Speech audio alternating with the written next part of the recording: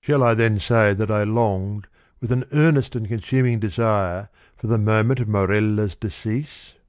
I did, but the fragile spirit clung to its tenement of clay for many days, for many weeks and irksome months, until my tortured nerves obtained the mastery over my mind, and I grew furious through delay, and with the heart of a fiend cursed the days and the hours and the bitter moments, which seemed to lengthen and lengthen as her gentle life declined, like shadows in the dying of the day. But one autumnal evening, when the winds lay still in heaven, Morella called me to her bedside. There was a dim mist over all the earth, and a warm glow upon the waters, and amid the rich October leaves of the forest, a rainbow from the firmament had surely fallen. "It is a day of days," she said as I approached. "a day of all days, either to live or die. It is a fair day for the sons of earth and life. Ah, more fair for the daughters of heaven and death."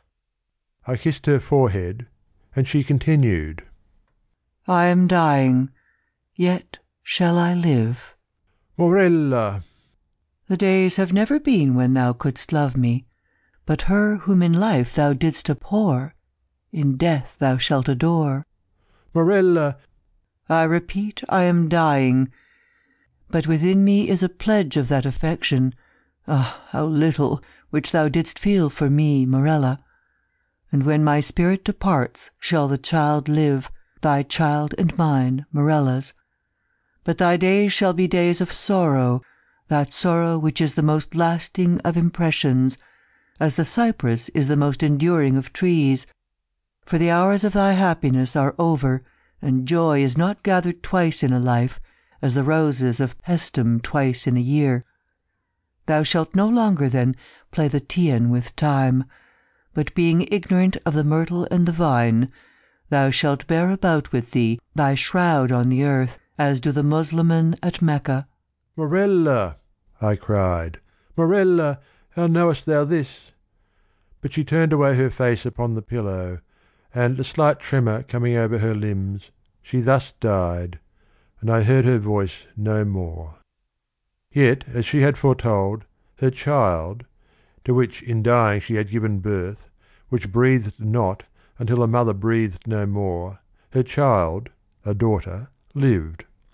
And she grew strangely in nature and intellect, and was the perfect resemblance of her who had departed, and I loved her with a love more fervent than I had believed it possible to feel for any denizen of earth.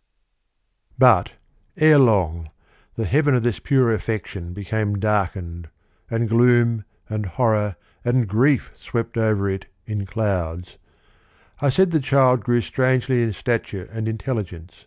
Strange indeed was her rapid increase in bodily size, but terrible, oh terrible, were the tumultuous thoughts which crowded upon me while watching the development of her mental being.